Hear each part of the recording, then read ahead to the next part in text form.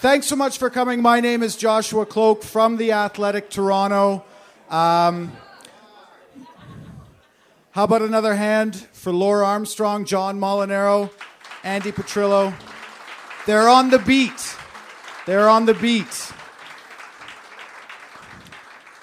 It's pretty remarkable that for the first ever Footy Talks, we've had dozens of pitch talks. We've had puck talks here. For the first ever Footy Talks, TFC is all in. And I asked Tim, I'm like, do you want to come to this thing? Here's the deal. Yes. He said, yes, I'm in right away. And that's remarkable. That speaks to just how invested Tim and TFC are in this city. So we're going to talk. I hope you have some questions ready. Anyway, without further ado, let's bring him out. Our man, TFC's GM, Tim Bezbatchenko.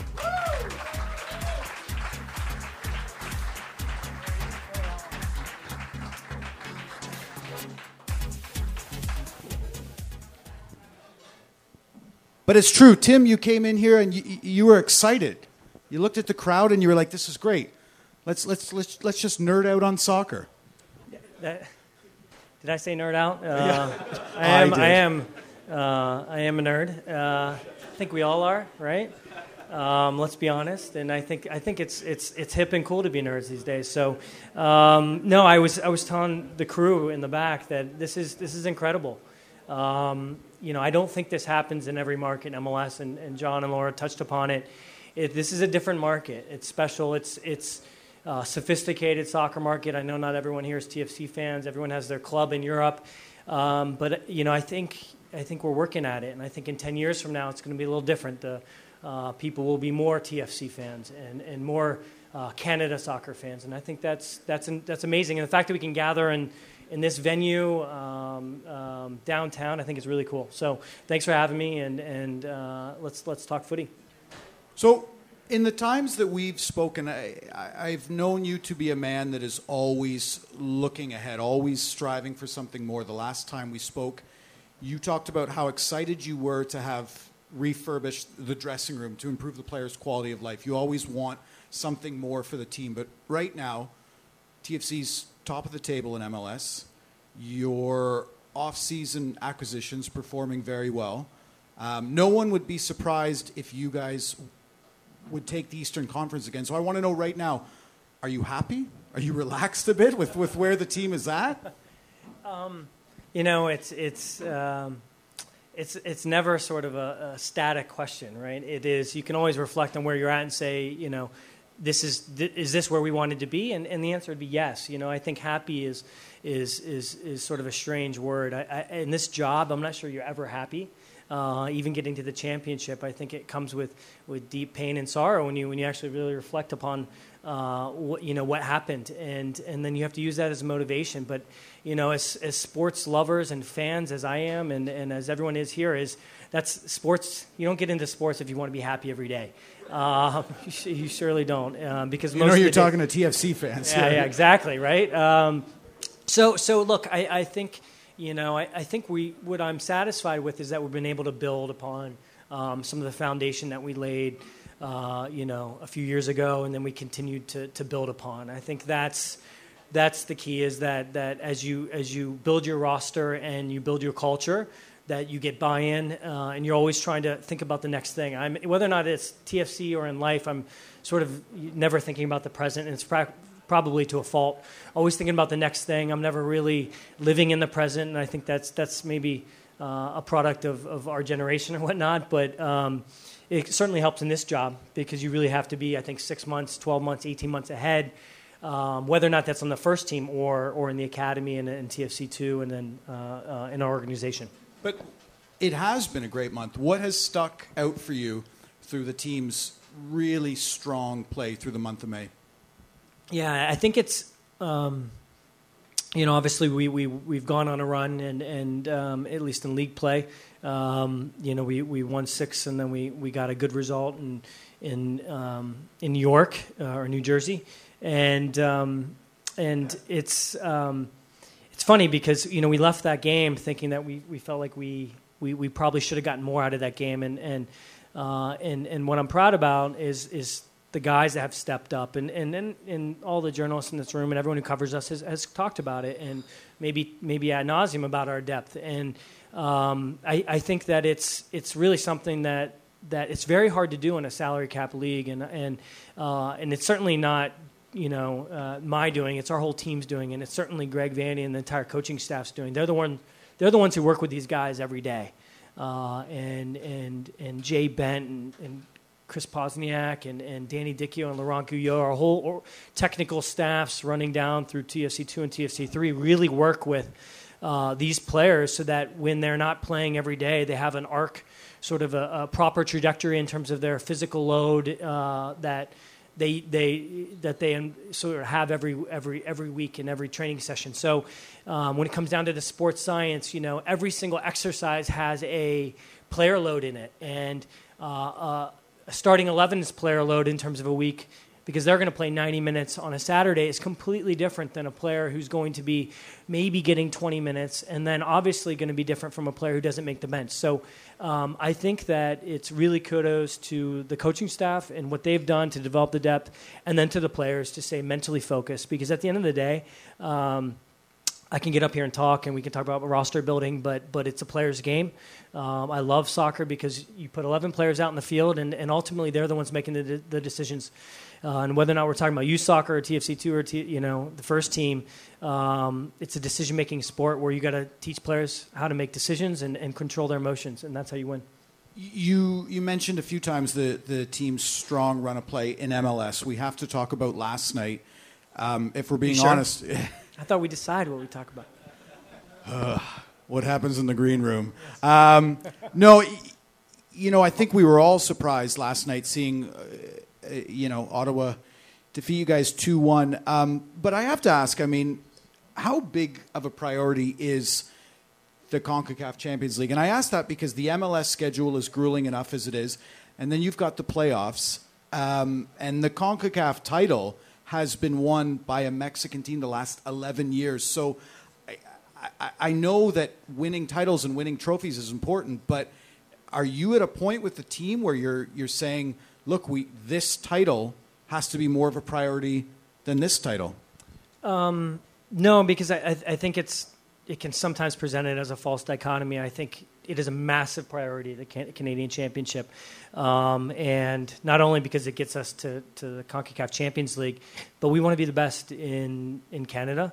We want to have our trophy case in our in Kia Training Ground filled with trophies.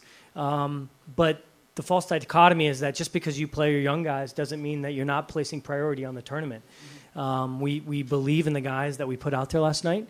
And even if they're younger, Mitch Tainter got his first look last night, and you're not going to have success in the short term or long term if you don't have the courage to put the guys out there. And I know that our fans are extremely excited about up and comers, and Raheem Edwards has gotten a lot of traction in the last few weeks, and we have other guys coming along, Malik and Liam Fraser, and a lot of these under 20 Canadians, and so I don't think it is a massive priority to answer your question. We want to win it. We expect to win it, and last night was it's the cup narrative. It's what makes the tournament exciting, right? You got to go to a place that maybe the surface isn't great. Maybe you don't have your regular 11, multiple changes, and you have to rely on depth. And you're playing against a team that has everything to play for. Literally their careers, they're thinking about whether or not they want to be professionals anymore. They probably have kids at home. Their average age is probably around 27, 28. And it's tough to, in terms of salary, to cut it in USL. So everything's on the line for this team. And the question is, can they step up and match the intensity? And last night I felt like we did for most of the game, but there's a certain point where where we certainly were not matching what they were bringing in terms of emotional intensity. So what happens now? 3 games in 8 days coming up, including Wednesday's second leg. Are you having conversations with Greg with regards to the fact that, hey, maybe we need to put a Vasquez or a Bradley or whoever it is into the lineup? Because like you said, maybe you didn't field your best 11 for that Ottawa game. For sure. I mean, I think that's that's what we do on a daily basis between myself, Greg, Bill, and Corey Ray, and our whole sort of technical staffs down to TFC 1, TFC 2, and TFC 3. You're talking about objectives, priorities, how to achieve our goals, and so you have to talk about who's available, right? A lot of times it's informal. Greg will come into my office, or we at Kia Training Ground we have a cafeteria, and we sit down, we have breakfast together, and we talk about where the team's at. We have Columbus coming in, and with the Trillion Cup, and then next week we got the return leg with Ottawa, and then a couple days later, then we have New England, and then you have a big break, right? You have the international window, so you're always talking about different looks, different lineups. Whether or not we actually execute on those ideas. That's frankly Greg's decision at the end of the day. But he's the type of person which is we're lucky to have, because he is seeking out others' thoughts and input. He wants to be questioned and challenged, and so we are absolutely having those conversations. I think as TFC fans, we've loved the last few weeks, the last month, because there's been so many games. Last night makes it 8 games in a month, and that's a lot. And after the Minnesota game, Michael Bradley was talking to us, and one of the first things he said, he's like, look, there's been a lot of games, and that affects the product on the field. I want to get your perspective as someone who started in the league office. I mean, this condensed schedule, look, if TFC had lost 4 or 5 of those games, there might be outrage. There's not, but is that condensed schedule still something that the league needs to look at? Yeah, and yes, and they are. Having been at the league office, you have this perspective that they don't really know the game and that they don't know what they're doing sometimes. But what I can say, since you left, right?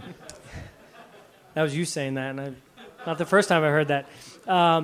But no. In all honesty, they are every day looking at the schedule congestion, the challenges of the transfer window. I mean, it's incredible that we actually employ players and we pay them their salaries, but then they go off and play for. I mean, it's great. They play for the countries, and it's great about soccer, and I think it's unique. But compared to other sports, it's actually incredible and strange. And a lot of times they get injured, and you're left with a big hole in your lineup. So, the league is certainly doing everything it can to loosen the restrictions. Obviously, what we want to do as a league, I think, is we want to compete and win CONCACAF Champions League. We were talking about it backstage. People and the fans are really obsessed in thinking about where is our place in the world, whether or not that's in MLS or the CPL or Canada Soccer.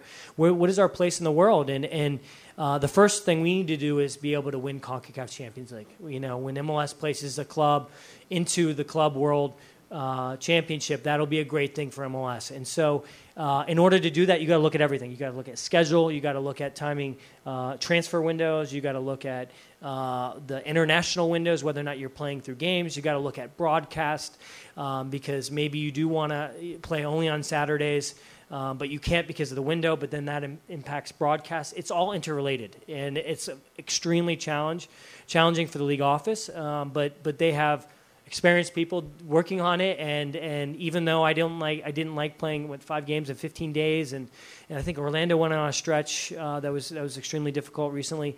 Sometimes you have to live with where we are. We're only this is 22nd season. I mean, this is we're still young, and Sure. and we aren't the priority right now in terms of broadcast, and we're working on that, and we talked about that a little bit earlier.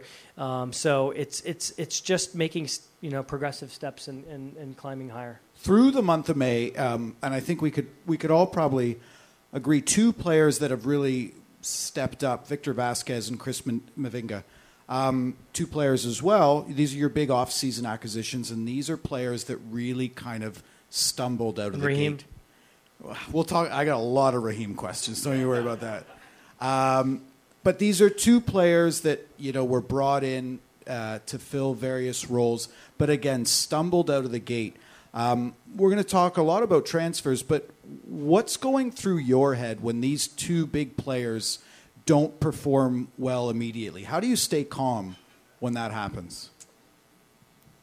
You don't really have any other choice. I mean, you can't. There's no receipt you can return. Not that I would ever do that, but you. That's just an honest. When you got to make sure you do your due diligence, and what we all know is that 2/3 of international players fail in our league. And when I say fail, all I'm saying is they're not playing. What do you mean by fail? It's success and failure. You could do a very low bar and say, playing in 66% of the games. Let's just start with that threshold, right? How many internationals are signed to actually compete and play in 66% of the games? It's there's a low strike rate. It's barely. A couple of years ago when we did the analysis, it was really around a third. So there's 2/3 of players are failing, so what you have to do is you understand that some of that has to do with acclimatizing to your climate, to your city, to the geography, to the travel. All of these things come into play when you're talking about an acquisition. Now, I think in the off season it's much easier to find success if you're able to get a player in who will spend the preseason with your team, and you get to know them as a person, and they get to fit in sort of culturally with the club. I think in the mid season it's much more difficult to sort of strike. What's that? So I think we have a heckler already. Yeah. So 5 minutes. So look, I think Victor and they're both players that we had scouted. We knew what they were. We knew what they were going to bring. And our team is really about, after making MLS Cup, the challenge is, do you feel like you have the pieces to make another run? Do you feel like you have your pieces that can compete for the regular season to maybe win and compete for the Supporters Shield? Because as we all know, it's two different seasons, right? You have our 34 regular game season, and then you have the playoffs. To win in the playoffs, it's a different type of game. It's a different type of roster that might be competitive in the playoffs. All you have to do is look at the last two winners in Portland and Seattle to see that you don't have to do well in the regular season to compete in the playoffs. And so the question is, what's your barometer of success as a club? Is it to be up there at the top of the table all year and be a Supporters Shield winner? Or is it to just get into the playoffs and be competitive and make a late run? And I think every market's different, and every owner's different, and every front office is different. So in terms of what we were looking at in the offseason, we felt like Victor was someone who could help us do both. As well as Chris, and we're excited to see that they've settled in now, and especially as we've been able to, and I talk about this, establish our identity earlier in the year because of the lack of the road trip that we've had to take the first 2 years. Chris and Victor, they've obviously got an impressive pedigree, but they might not have the names that a Michael Bradley, a Giovinco, or a Jermaine Defoe have. I just said his name, that's all. But I want to know, He just signed a new contract, I understand. Right. It's pretty strong. That's for another chat. But the question is, you've been behind every major signing these past few years. I want to know, what did you learn after Defoe? What did you learn about what type of player to bring in? They might have the answer for you. They know. But what did you learn about what it takes to bring in, players? First off, I love our fans because they know everything, as I hear regularly. And anyway, I love you guys. I learned a lot about He said sheepishly. Yes. I can't really see everyone, these bright lights. No, I look, the first, and this isn't something I haven't said before, and I'm more, want to be more open and reveal more facts if you have questions and everything. But, I think what we learned is this is not something where you're recruiting someone at all cost. You are trying to find players that understand the challenge ahead of them and to meet sort of halfway. And with Jermaine, I think we are, as a club, we're in a position where we really needed a name. We felt like at the time that resonated with the fan base, and our fans are European based, and they watch the EPL, and obviously we had an ability to sign him with our relationship with Tottenham, and then our coach's relationship with the player. So we felt like it was a good fit from a lot of ways. What we failed to do is really understand the motives behind why he wanted to be here, and his extended network, so to speak, of people. And look, Jermaine is obviously an incredible talent, and he's never.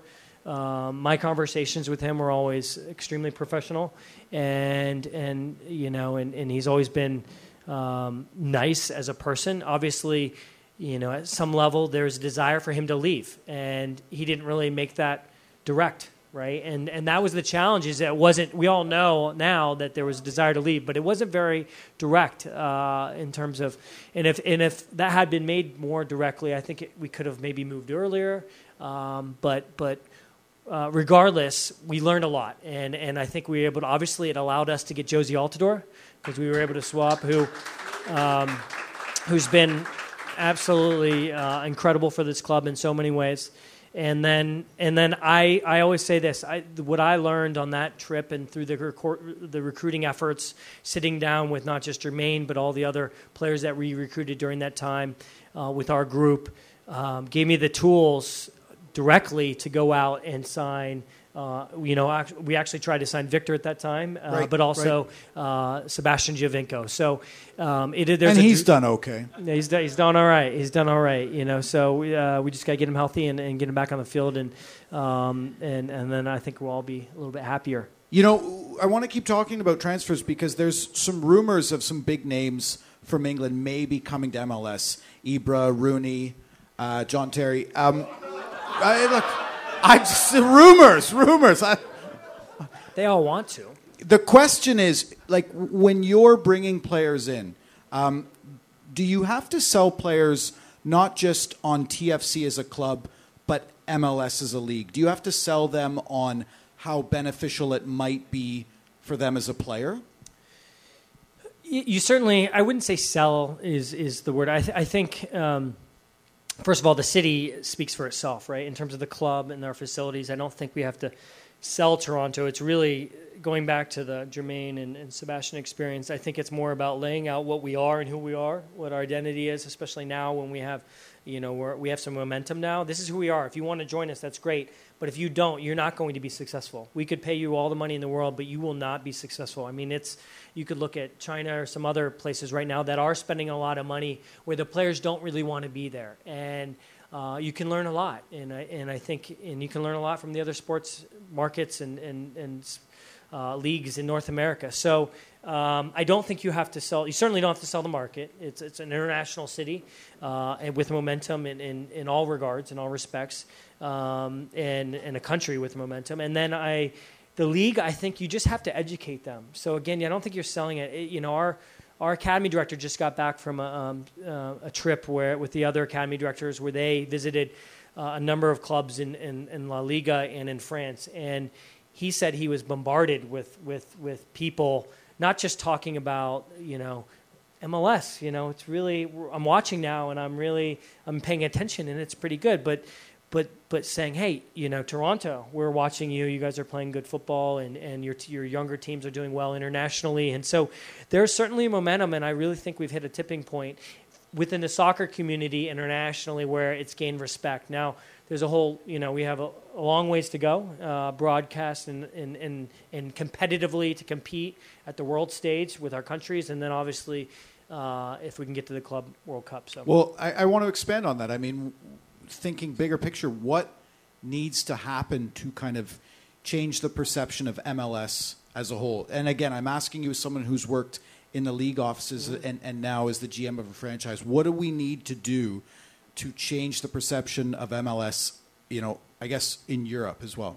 It's a big question. That's why you're here. Yeah. No, there's so many things we need to do and we have to do, right? I think, off the field, I always divide things off the field and on the field. Off the field, I think we got to continue to look at our schedule. We have to understand what the relationship is with our national teams. How are we going to promote our young players to play for the national team so that they get experience at a younger age? And then perhaps either play for MLS or play internationally, right? I think that's an important thing. As a league, we need to have consistent, broadcast time. We got to look at the broadcast with our partners and figure out, what resonates with the fans. How can we get our stadiums full at kickoff, right? Because that looks better. I know it sounds so silly, but at BMO Field, right? It's really the 25th minute. Let's be honest here. It's the 25th minute before it really looks full. You got to stop serving at the Brazen Head. You right. know, you got to tell people like. Yeah, I know. No one follows me Fridays. on the parades. Yeah, I know. Talk about transportation in the city, and that's one thing that gets everyone going. I'm still trying to learn how the Allen didn't make it all the way downtown. Every day. So anyway, look. I think in terms of to getting it to the next level, you got to look at everything. Most importantly, then you go on field, the product quality, right? I mean, it all comes back. I think the earlier panel said it best. If you're winning, they can't ignore you, whether or not you're in Toronto or globally. If you're winning, national team, club team, people can't ignore you. And when you're winning and playing entertaining soccer, it doesn't necessarily have to be possession-based. It could be exciting transition football. I think there's a number of ways. I think that's important. So how to do that? How can you do that? And I think the league is looking at that right now. They invested heavily with this TAM, which is just additional salary cap, right? They gave us more resources to go out and sign players like Victor Vasquez. And that's important, right? Because what we found when we did some studies is the designated players are making a difference. But the rosters were a little bit shallow in that sort of 4 to 7 slot, right? When you in terms of competitive international soccer players, and so that's what this targeted allocation money is intended to do is allow us to raise the level and compete with other teams around the world in terms of player acquisitions. And we are, every time I'm looking at a player, the player always has other options. Sure. And typically they are accepting less money for the lifestyle of Toronto and for MLS. But they also they'll do it now because they don't see it as a graveyard, And so you mentioned some names earlier. I think all of those players want to play in MLS. The question is, does MLS want them from a soccer standpoint, not a marketing standpoint? I want to go a bit behind the music here, and I'd be remiss if I didn't ask you about 6 months ago at BMO. You were in a lot of ways the architect. Well, not a lot of ways. You were very much the architect of that team that made it to MLS Cup Finals. But I want to take us behind the scenes. Where do you watch that game, and then what goes through your head right away as Torres scores that goal to seal the win? What's going through your head as soon as that happens? So look, the game day for me, nothing I do on game day really impacts the team, right? I mean, that's, it's all the work has been done, in terms of what I'm doing, probably months before for the real impact. Certainly I'm on a daily basis, I'm trying to make sure that Greg and the players have the resources they need to be successful. It's all about, I really believe in the culture that we try to set at TFC is people are successful when you put them in an environment, and if they have the expertise, you let them do their jobs, right? Don't micromanage, don't get in their face every day, don't ask too many questions, hold them accountable, results, decisions and everything, but let them do their job. So when it comes to game day, for me, it's really about going around meeting the fans, and we do. I do a chalk talk in the tunnel club, and I'm around. But when the game actually happens, if it's MLS Cup, there might be a little bit more obligations. That there might be a TSN interview to do or something like that. But then I sit, along with myself and Corey Ray, who's here as well. We can get him up here, and you guys can ask him questions. He's one of the few employees left from year one at Toronto FC. I think he's the only one. So that's a testament in and of itself. So he sits next to me, along with sometimes our scouting director if he's in town. Our analytics manager of analytics is there. We have another room next door with our director of high performance, who works on a number of things, whether or not it's cognitive, issues, decision making for the players, preparing mentally for the game.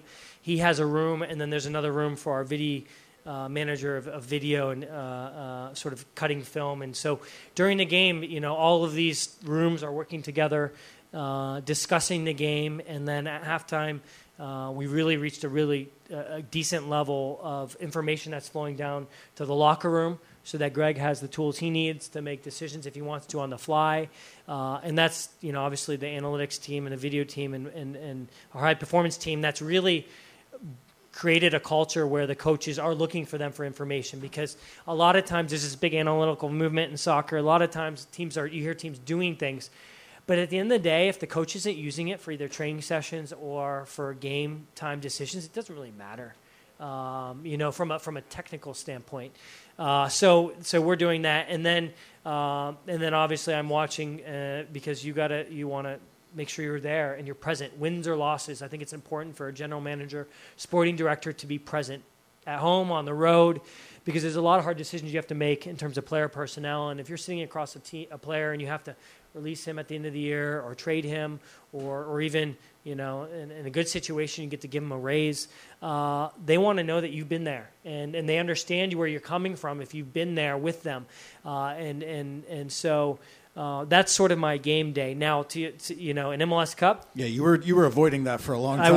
I was trying to, as a lot of people were, I'm sure, run distraction. And no, look, at the end of the day, I think when you don't score in 90 minutes, you leave it up to the soccer gods. And we can all talk about how we don't like penalty kicks. We do like penalty kicks.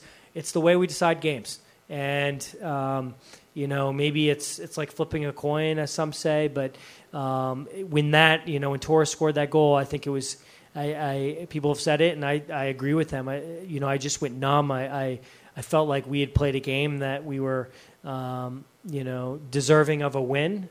Understanding that in this game, you don't deserve anything unless you're the team that wins at the end of the day. So I felt numb. I was disappointed. I was extremely sad. I was sad for the players, the coaching staff. At the same time, I was extremely proud, not just of the work that the ownership, starting from the ownership down to the management in the front office, but everyone down to the grounds crew and our cafeteria. I feel like people don't know what goes into to the environment that we create for the players, and I feel like I was very proud of where we got to.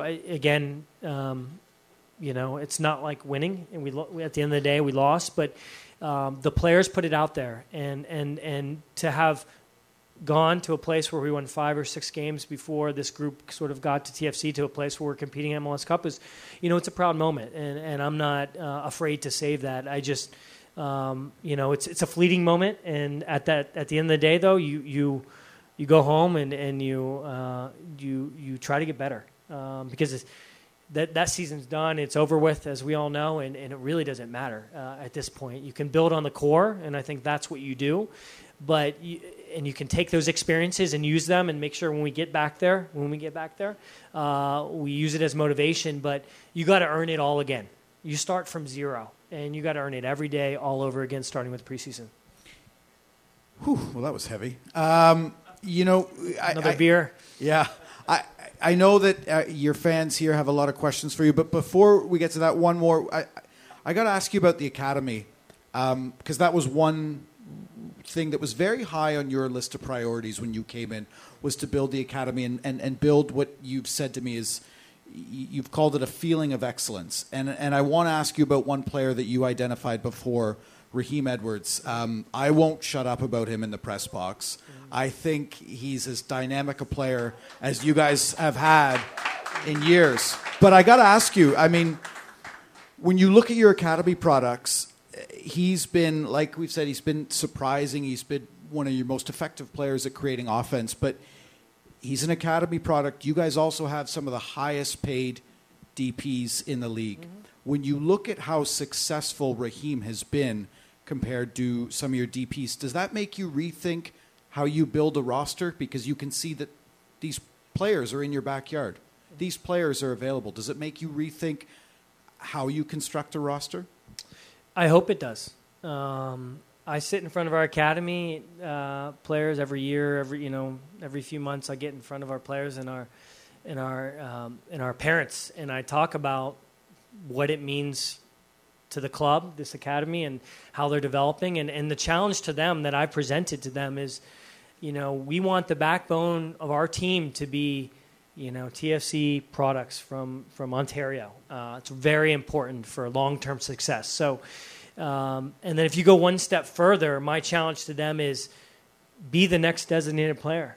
There's no reason you can't earn this money. You can't be the player that we're putting up on the posters. So, when you have a player have some success, a modicum of success, it's still very early for Raheem, and we got to make sure that we set our expectations at the right. He's still young in his career, but you want them to aspire to be great and to do great things, and to have players like Michael and Josie, Seba, Victor.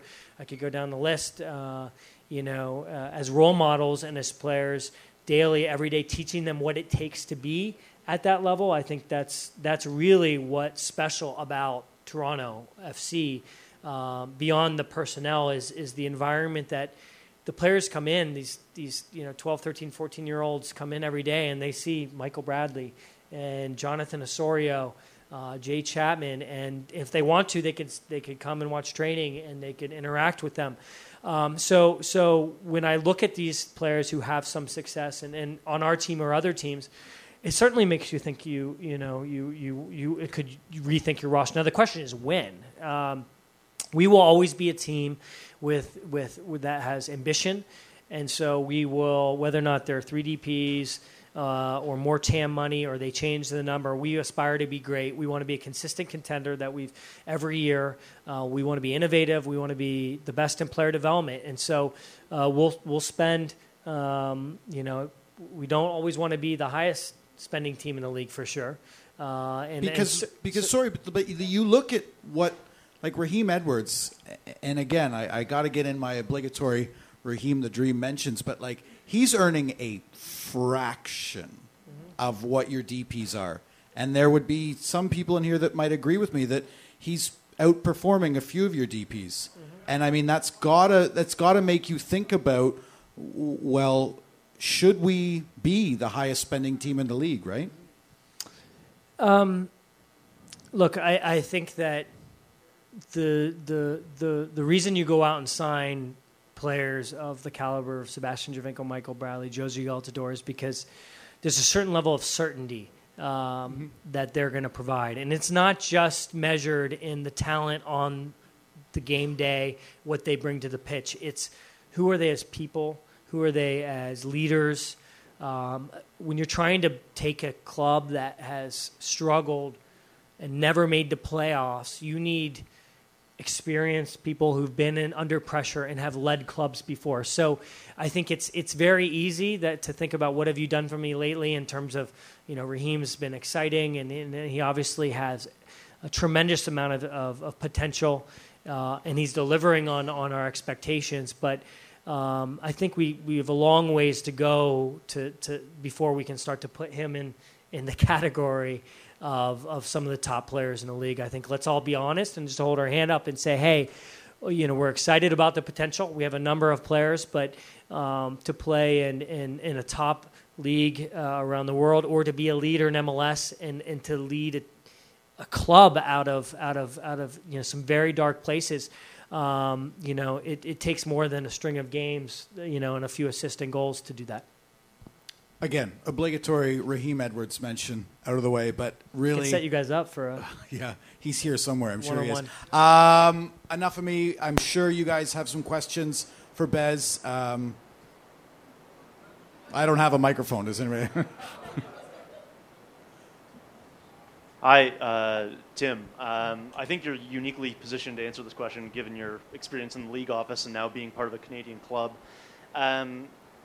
Two issues come to mind: the development and promotion of domestic players and also sort of growing the league and increasing TV ratings. We've seen gigantic sort of franchise fees, but maybe the TV ratings haven't yet caught up.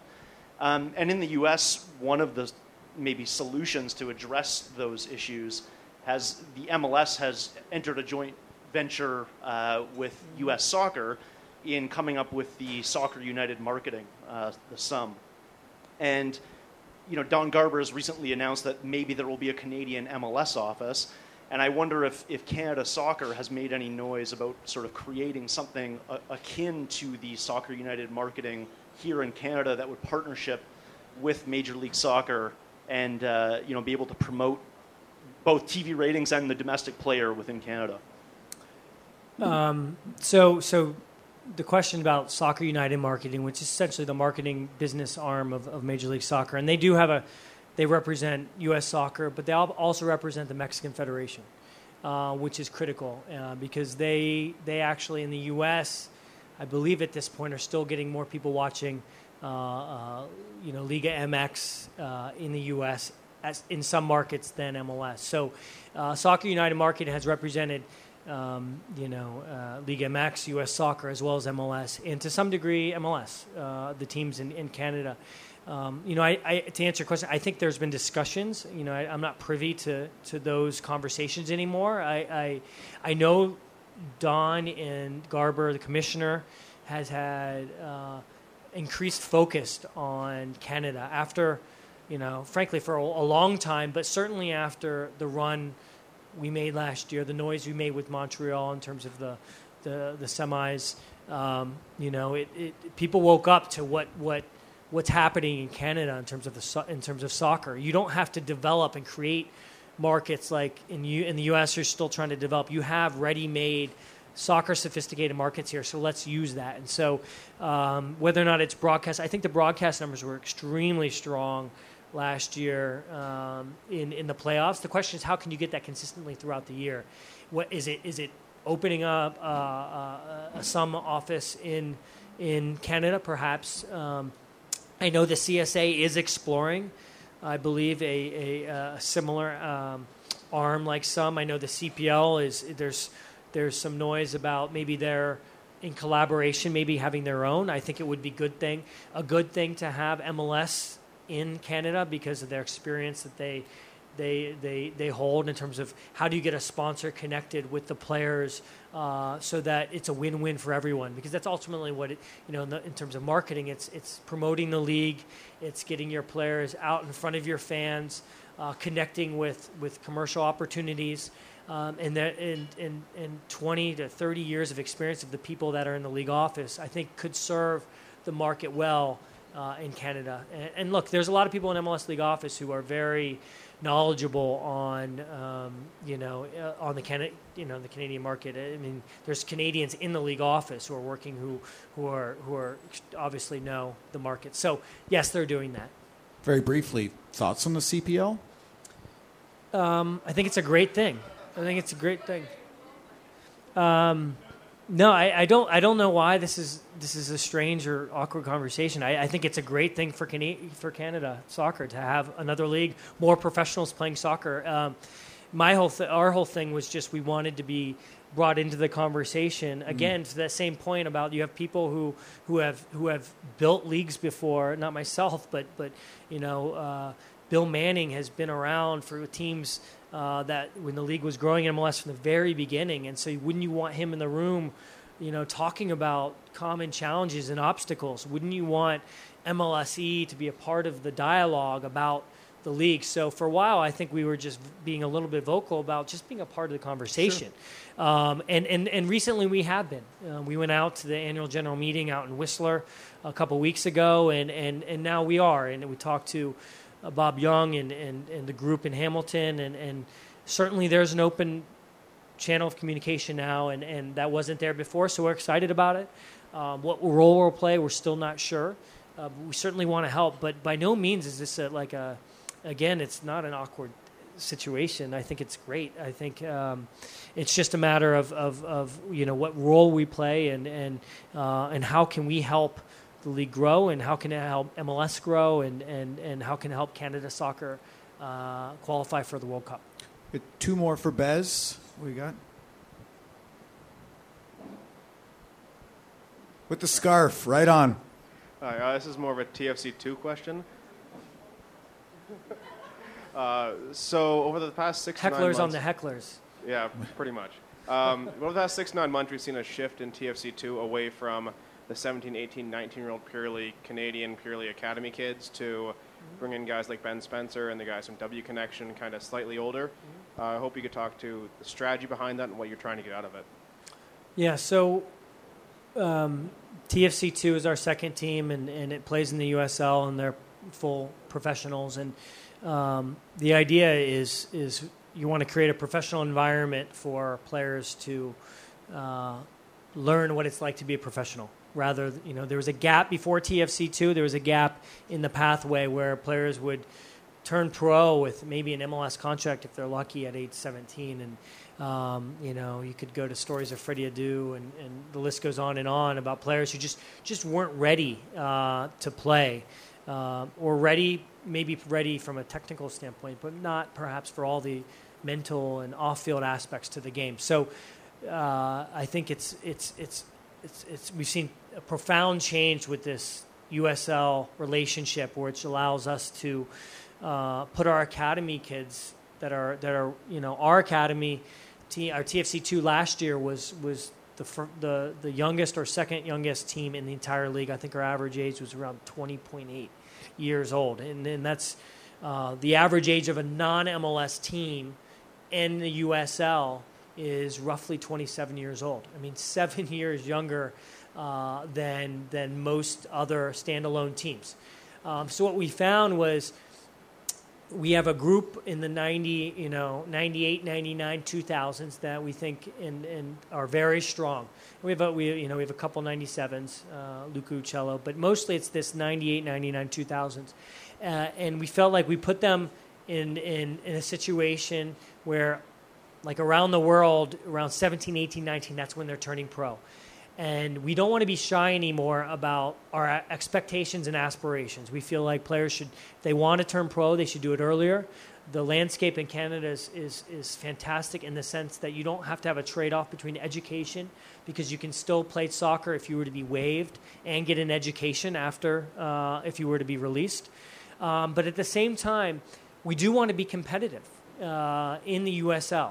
And we felt like when it came to playing against some of the standalone teams, we felt like we could get a little bit older, and that can happen in two ways, right? You just time the younger guys that are from our academy that are getting time with TFC2 will get older, and now we're, instead of around 20 and a half, we're about 21 and a half, 22 now. And I think that's a good place. We consider it sort of our under 24 team, and we want to land in a place where we are around 22, 23 years old on average. Now, we can't just produce those players out of our academy if they're not there already, right? So like I said, the players in our academy now are more 98, 99, 2000, so 16, 17, 18. And so another opportunity for us is to go and sign players internationally, and then for those players to then perhaps compete for the first team. So, if you look at the Portland Timbers, I think they are doing much more robust job in terms of getting internationals to their Timbers 2 team. I think Seattle as well.